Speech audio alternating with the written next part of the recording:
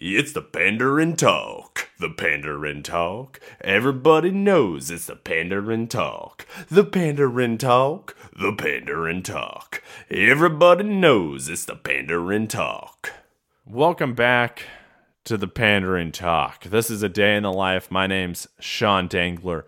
This week, I'm talking about going to a Black Lives Matters protest. Yes, I did that. It was great. It was a good experience. My wife and I went. I will say more credit to my wife. I think she was the one who more instigated it. I was glad we could go, though. It was down Wednesday, Tuesday of this past week.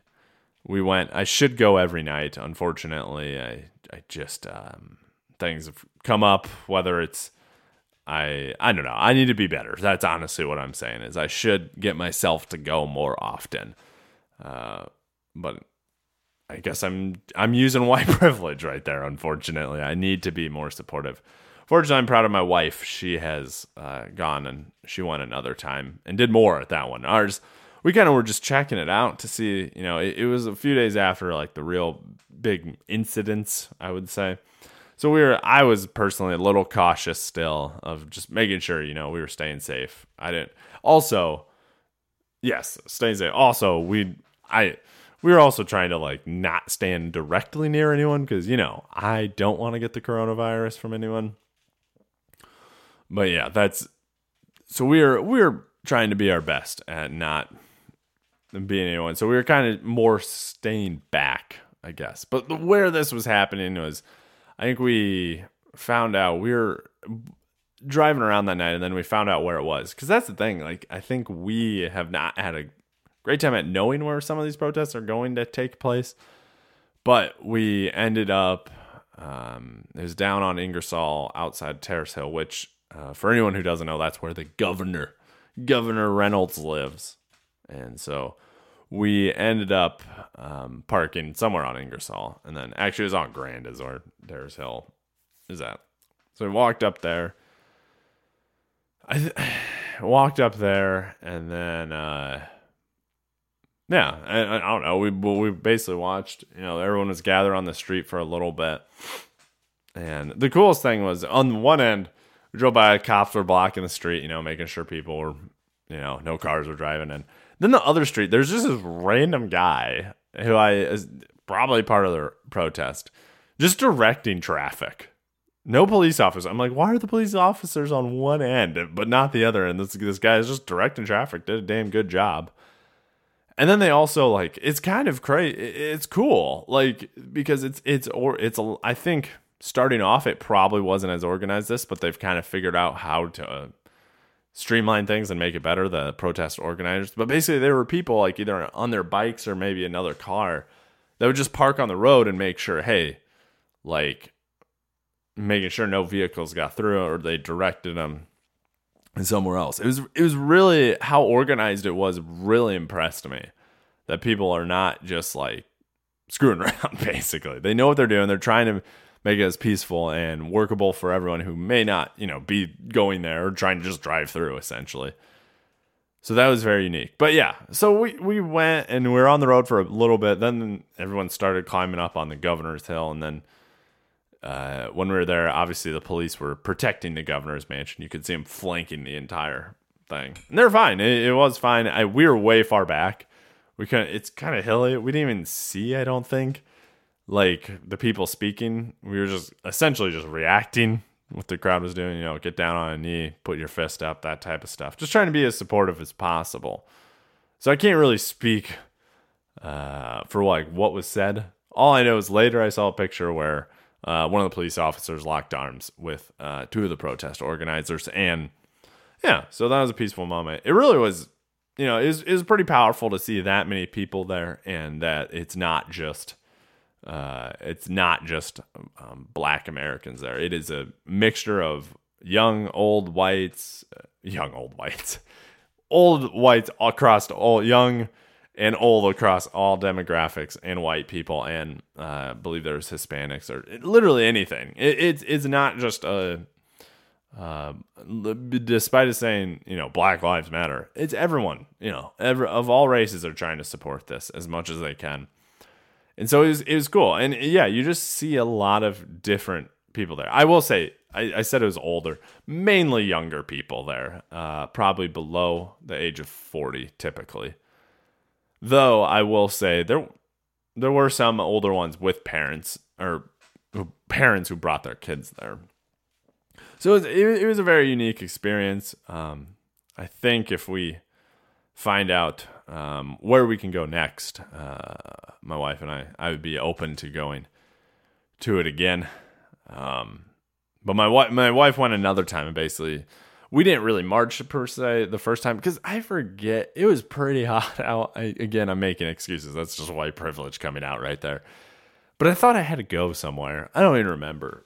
But basically they were going to walk back, and so we didn't really walk that much. But my wife in the last one she went to ended up walking. That was from East High School to, I don't know, the state capitol. I don't remember. They thought their car was going to get towed, and then it didn't. So wherever they walked, I don't remember where they walked for sure, but they walked pretty far. But it was, I think that the cool thing is just a lot of people there, and it's peaceful. There was nothing, no one was throwing anything. The cops were fine. They were, just decked out. That's like the one thing. It seems a little nuts when they're in riot gear. Like, it's just like, why? Like, no one's doing anything.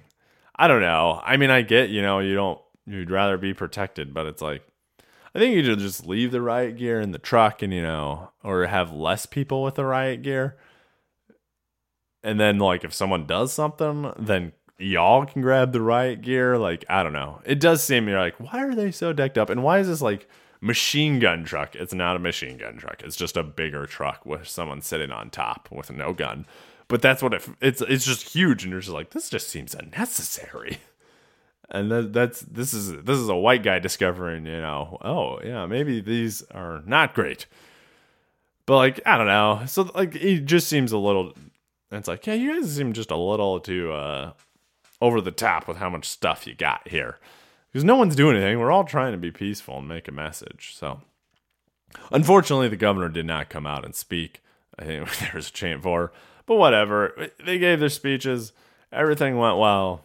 Everyone walked off afterwards, and it went pretty well. I like it overall. The experience itself was pretty cool.